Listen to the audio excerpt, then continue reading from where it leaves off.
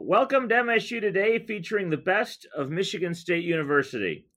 I'm Bill Beekman, Vice President and Athletic Director here at Michigan State, and I'm very excited today to be joined by Jill Woodward, Director of the Community Music School in Detroit, an arm of our College of Music, an extraordinary enterprise run by Dean Jim Forger and his team, and Jill runs a really extraordinary program that represents Michigan State so nicely, down on a street named after Jill on Woodward Avenue in downtown Detroit. So, Jill, could you just give us a sense of what the program's about and a little bit of background on what happens at the Community Music School in Detroit? Yes, absolutely, Bill, and thank you for having me on.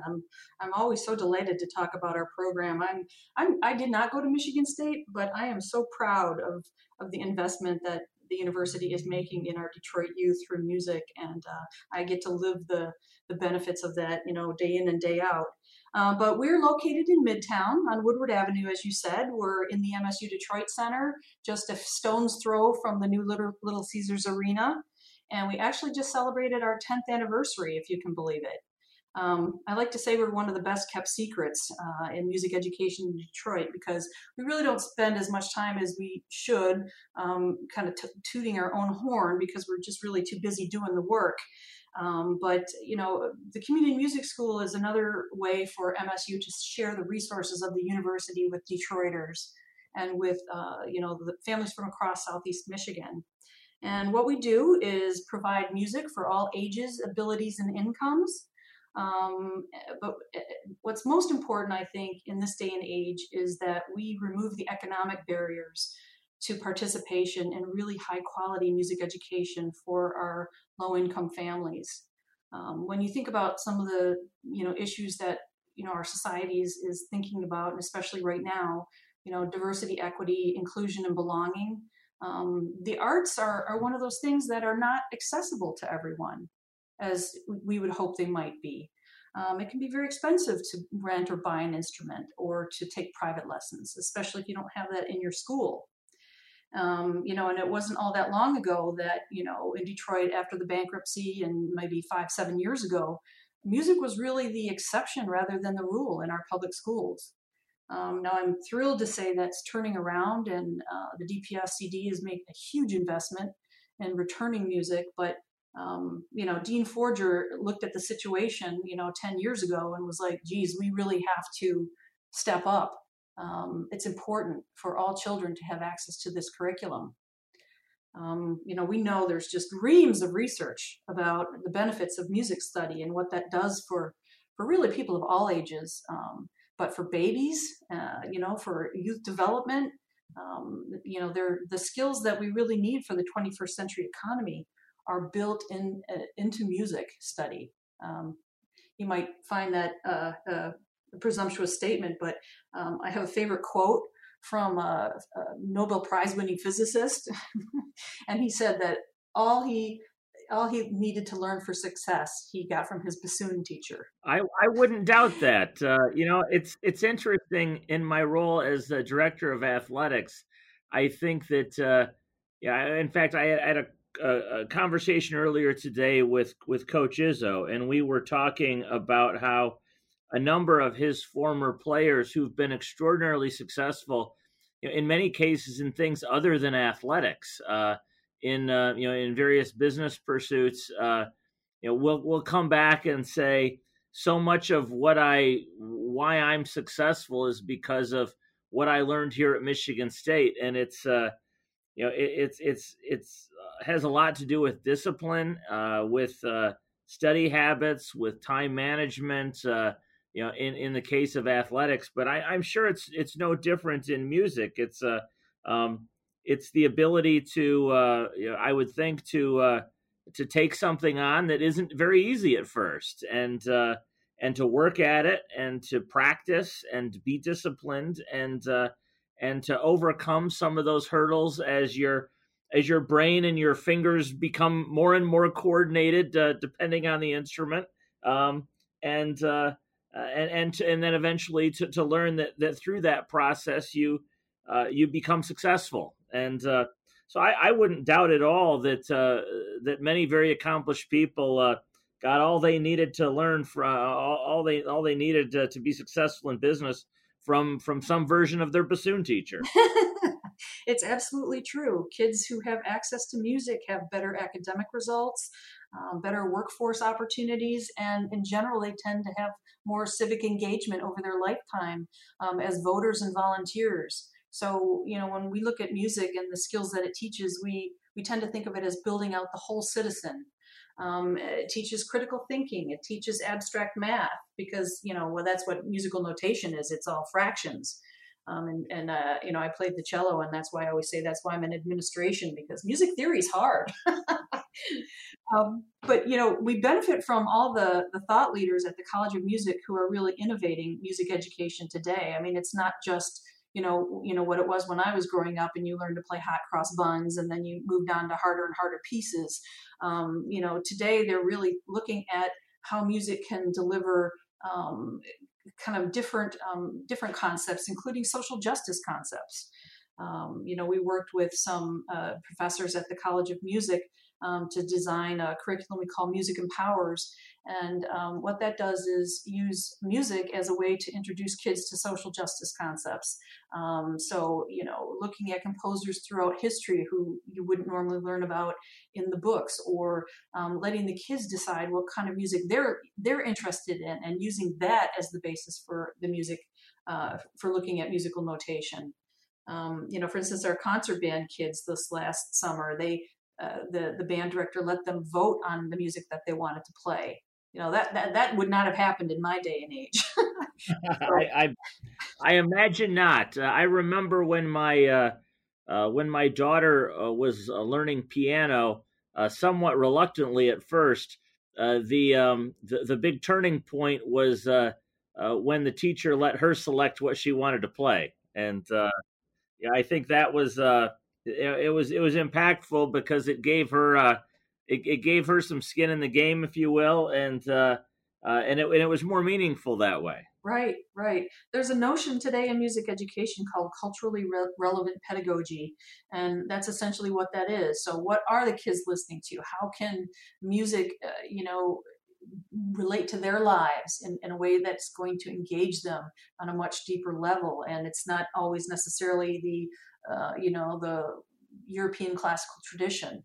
I've got a teacher who will, arrange some Lizzo music for the kids to play, if that's what they're interested in. And the kids, of course, they want to play video music nowadays, or the movie soundtrack music. And, that's a fantastic way to get them to engage in their own vision of creativity, and makes them want to achieve. And that's really important. So talking about student interests, what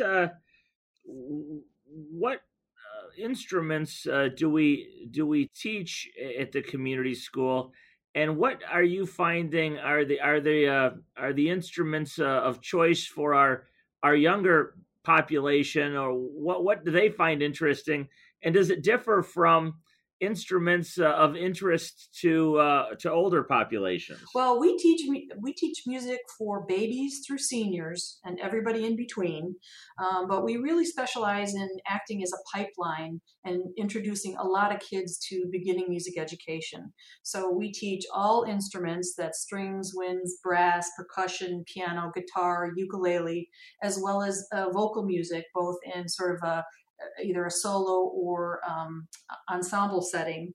And then we have ensembles in the classical band and jazz band tradition. So we really have really something for everybody. But it's funny, I always say that choosing an instrument for a child is very personal. And so I always want to encourage them to explore it until they sort of settle into, what is going to excite them, because music is a journey and you want them to stick with it. But piano will always be very popular. Percussion will always be very popular. We've got some sold out strings and guitar classes this fall. We've got a lot of young singers. So, that's just exciting. We just started our fall classes last week. We've got over 50 online classes right now. And when we have classes that are really full of children having fun, even on the computer with each other on Zoom, it's just tremendously exciting to see their creative juices flowing. That is amazing. And that was a question I was curious about. Music education seems to me like something that's most optimally done in person, sort of with the teacher kind of looking over and making sure that the finger placement might be right on an instrument or what have you. How have you adapted to our current environment, which mostly doesn't allow for that? Yeah, well, it really would be our choice to be all together in a room making music, but obviously, the global pandemic of COVID is has meant that that's just not feasible for safety purposes. So, like the rest of the country, we shut down in mid-March. But it really took us a couple weeks, but we worked as hard as we could to really rethink the way we could deliver music in the online environment. And unfortunately, we have so many new technology applications today. Kids even just with a phone can write and compose their own music, but we can also share with them wonderful programs for arranging and transcription and recording. So in lieu of doing live concerts, we restructured most of our classes to sort of end in either what we call a listening party, where they've they've each recorded their part and then it's been edited into a concert, or else we just sort of went one at a time with our recitals and had each young person have their 5 minutes of fame.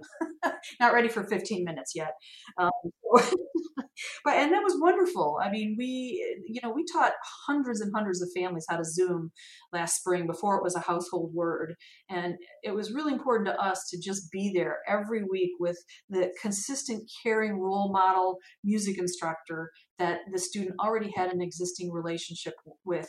Because, let's face it, COVID is a scary, isolating time for a lot of people. And I think we're getting a little more adjusted to it now. But at the beginning, we were just there, in an emotional, social emotional sense, helping the kids, stay focused and positive and giving them time to play and interact with each other online.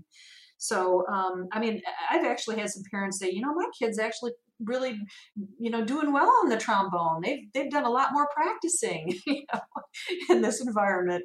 So, I think we did the glass is more than half full, even though we'd rather be together in person. I was just watching one of our flute classes on Saturday morning, and I was commenting on this to somebody today, there's really little kids on the screen. And the instructor was like, okay, now take this URL and paste it into your browser. And I was like, oh my gosh. Yeah, that's a skill that I would be challenged by, that probably the average 6 or 7-year-old can easily accomplish. I know, but like, who knew that, but this is just another reason that what we're doing is important, because, they're really learning how to use computers while also, learning their music. So we've probably got over 400 families right now taking online music classes with us, and that's really important. Keeping the kids focused and positive, and with goals, and and just we're celebrating their accomplishments, on a regular basis. Well, Jill, I think that is really, really important during this time that, in some ways, has felt very isolating.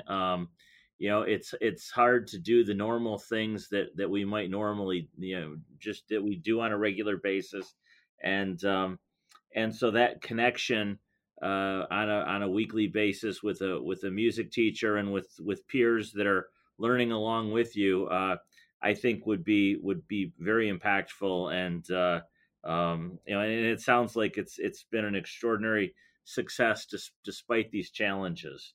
One of the things that I found interesting about the community music school is that you have classes for infants, and I must say that. So my children range in age from 21 to 15. And when my 2 older children were infants, I remember my wife going to a music class with them. And and for whatever reason, as life changed and things happened, we didn't do that with our youngest. But the two older children took up piano in their in their earlier years, 8, 10 years old, and still to this day, we'll occasionally go over to the piano and play and pull out something. And our youngest has never had a musical inclination, and I don't know if that's our fault because he wasn't in those infant classes or not. But at least from the experience of my older two, whether it was the infant classes or something else, neither of them would think of themselves as musicians, but they've played the piano over the years, and my daughter picked up a little bit of guitar, and it's something they've always enjoyed. So very well, it may have a significant impact. But tell us what happens at an infant music class. Yes, well, we are very fortunate in that at the College of Music we have Dr. Karen Salvador, who is really an internationally renowned expert on early childhood music, and essentially you grow the majority of your brain synapses between being born and around age 6, and music is one of the activities that, unlike just passively listening to music, but in interacting in a musical engagement, lights up all areas of the brain and literally fuels growth in terms of the development. And so they have a very specific research-based curriculum. It's called Music Play. That's, decades and decades of research have gone into, what fires up babies. There's a lot of call and response. There's a lot of interaction, and usually the parent or caregiver is present with those very young ages. But you learn music in the same way you learn language. So, and it's the precursor to language. So the babies are literally imitating tone and pattern, which are, a form of communication. Before you begin to form words. So, and it's incredible because you can see how they react. You can walk into a baby class and they're just eyes wide, even when they can't see very well. Newborns, as you know, don't have great eyesight, but they are just reacting 200% to the music. And we have one grant that enables us to go into all of the homeless shelters in Detroit and Head Start locations where we have some really expert faculty working with our very, very young, very vulnerable populations. And we've just had some incredible stories come out of that. We had one little child who had witnessed the death of a parent in a domestic violence situation, and he had not spoken for quite some time. And after music class with Miss Christie a few times, he was literally, wanting to react verbally and interact with the teacher. So that just goes to show the healing power and the inspirational power of music. But yeah, it starts from as soon as you're out of the womb, the more you can sing and talk to your baby, the more language skills and other skills they're going to develop, and that's what the research tells us. Well, that's really very, very, very special, and that's an extraordinary story. So you start out as optimally as an infant and hearing the music and reacting, and then as our students grow older and they're in school, our community music school has a sort of hand in glove relationship with the Detroit Public School. And how does that work? How do you connect with the local school district that sort of surrounds your building there on Woodward Avenue? Yeah, well, I will say that supporting music programs in our public school and supporting our public school music teachers is a huge priority for the College of Music and for the community music school. These are people doing really important work, and we want to help them strengthen their programs and supplement any of the activities that they're doing. So, as I mentioned, they've hired literally over 100 teachers in the last year in the Detroit Public Schools Community District to return more music and fine arts to everyday programming. But you can't just go from 0 to 100, to build the kinds of programs that were once available in Detroit, say 50 years ago. So we're working with them to ask them, how can we help you and support your program? So for instance, right now, with everyone learning in the virtual environment, we're offering all of our selection of teaching artists who can lead sectionals, which is breaking off a group of instruments by type and building on those foundational skills that they can then bring back to the ensemble, and strengthen the overall band or orchestra. So we're providing those teaching artists. We also loan the schools sheet music, in PDF or hard copy, whatever they need. If they don't have it, we will loan free instruments at no charge to any students that would like to interact with the community music school. And that's really important because not all the schools have what they need to outfit their ensembles. And that's actually part of our Lonely Instruments in Need of Kids program. So for any student that's enrolled, in one of our activities, we can loan instruments at no cost. And that's really important. So, and then, we're working with the music teachers on professional development. Anything they say that we can help with. One of our really young lions of the jazz program just led a professional development workshop for DPSCD teachers about using technology in remote instruction. And, there were 30 teachers at that who said that was really fantastic. And we just happen to have this talent, coming out of the College of Music that we can share. Yeah, no, I think that connection between our faculty and young people in our communities around the state is so meaningful and so special. One of the projects I've been involved in just a little bit is the through my role as a board member on the MSU Federal Credit Union, is our sponsorship of a jazz program that takes our jazz faculty and visiting musicians out into high schools, working with with their jazz bands, and to talk to the young people after they've had that experience working with a world-renowned jazz musician. That first of all is a experience they'll never forget, just having had the opportunity. But it helps them not only with technical skills, but also I think the emotional impact is so strong, and and it's such a meaningful experience that it really inspires them to continue. And so I think those that outreach to the community is such an important part of what we do at Michigan State. Absolutely.